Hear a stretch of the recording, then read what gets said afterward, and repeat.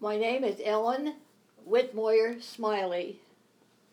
I was born on February the 19th, 1921 in Reading, Pennsylvania.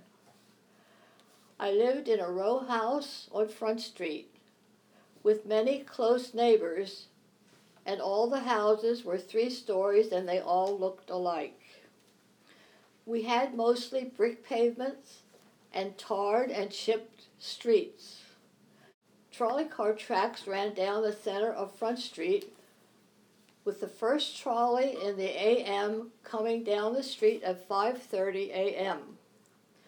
My uncle, who lived with us, used the noise of the trolley to wake him up every morning. His occupation was making keys at Reading Hardware. My father was a truck driver for Keystone Wholesale Grocery Company and never suffered unemployment. We were always able to buy food also. I remember the stock market crash as my grandfather had lost a lot of his investments. I was about 8 then. It was in 1933 that Oliver, your great-grandfather, graduated from Williamson Trade School as a wood pattern maker. He had a difficult time finding employment in his field until about the 1940s, when the war became a possibility. Then he got a job at Martin's Aircraft in Baltimore, where they made B-26 bombers and so forth. His family included 11 children. His father had charge of the milk shipping station in Kimberton. At that time, milk from the farms was shipped to Philadelphia in large cans via railroad. So the Smileys always had plenty of milk. I remember how Mom Smiley sent Oliver to the store for a 1/4 pound of dried beef, and then she made dried beef gravy with the milk, and it fed the whole family. That was during the Depression. I remember Roosevelt's election, his fireside chats, and his radio announcement when the war was declared. Regarding Amelia Earhart's solo flight, we did not have a radio, so many of us sat on a neighbor's porch, I guess I was about 8 or 9 at the time, and waited to hear on their radio Amelia's arrival in Paris. Transportation in Reading was by trolley car, and the fare was 7 cents, or you could get a taxi. We had to walk to high school, and it was all uphill from 1st Street to 13th Street. So we devised a plan.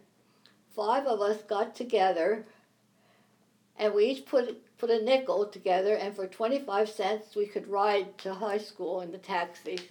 So it cost me a nickel a day to ride to school. I also remember the black market, where you could buy things at expensive prices from people who were able to get food. On the day of the attack of Pearl Harbor, 12/7/1991, I was a junior in the pre-medical course at Albright College. In the next few days, a number of our young men left college and joined the military. Most of them returned after the war and finished their college courses under the GI Bill, where the government helped pay their tuition. War changed my career. I did not go to med school, but went to St. Joseph's Hospital for a year and trained to be a laboratory medical technician. I worked at St. Joseph's until I married and moved to Baltimore in 1943. At home, we did not have a telephone at this time until I started being paid by the hospital to work, and I could afford to pay for one in our home. At this time, the Smiley family in Kimberton had a party telephone line. And a party line was that there were several houses plugged into the same line. And I remember Mama Smiley, when she wanted to make a phone call, she would get on the line, and if somebody was on it, she would recognize the voice, and she would say, "Stella, get off the line, I want to call somebody." That was fun. My thoughts were for all the broken families and the young folks going to war. In Oliver's family, several brothers were drafted, and 2 sisters who were nurses joined the service. I was in Johns Hopkins Hospital in Baltimore giving birth to Carolyn on August the 6th when the bomb was dropped on Hiroshima. And at that time I also had an Oriental nurse, and it was a little embarrassing. Now, impacts of the war. We had blackouts. We were afraid that the Germans would come over and bomb us, so at night we had to black out all the lights. The city lights were all out, and we put blackout curtains at the windows. And we had wardens who would patrol the streets in the early evening to be sure everyone had their blackout curtains up. And my mother did that, and Oliver did that. They were on patrol. I took first aid course. There were gold stars in the windows. There was more nationalism then, parades, decorations of the cemeteries and so forth, and more people displayed flags. Then there was the Selective Service Act of 1940, where everyone, all the men from the ages of 21 to 36 had to register for the draft. Later, it became 18 to 45 ages when they had to register. Now, I want to say something about war bonds. During the war, the government tried to finance some of the expense of the war by selling war bonds. I think they were $50. And they did a lot of promotions to sell them. And the school kids had stamp books, and they used to buy stamps and put in the books. And when they filled the book, they got a war bond. And later on, those were redeemable for the cost plus interest. And one of the promotions for selling war bonds was in 1944 in Baltimore. They had the Army-Navy game in Baltimore so that the Army and the Navy could meet halfway and they wouldn't have the expense of gasoline. Before you could buy a ticket for the Army-Navy game, you had to buy a war bond.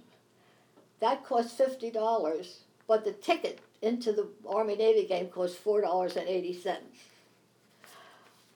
There were victory gardens. Gasoline was rationed. We didn't have much gasoline. We had to travel by train or bus. I actually felt that we hadn't really done enough and made enough sacrifices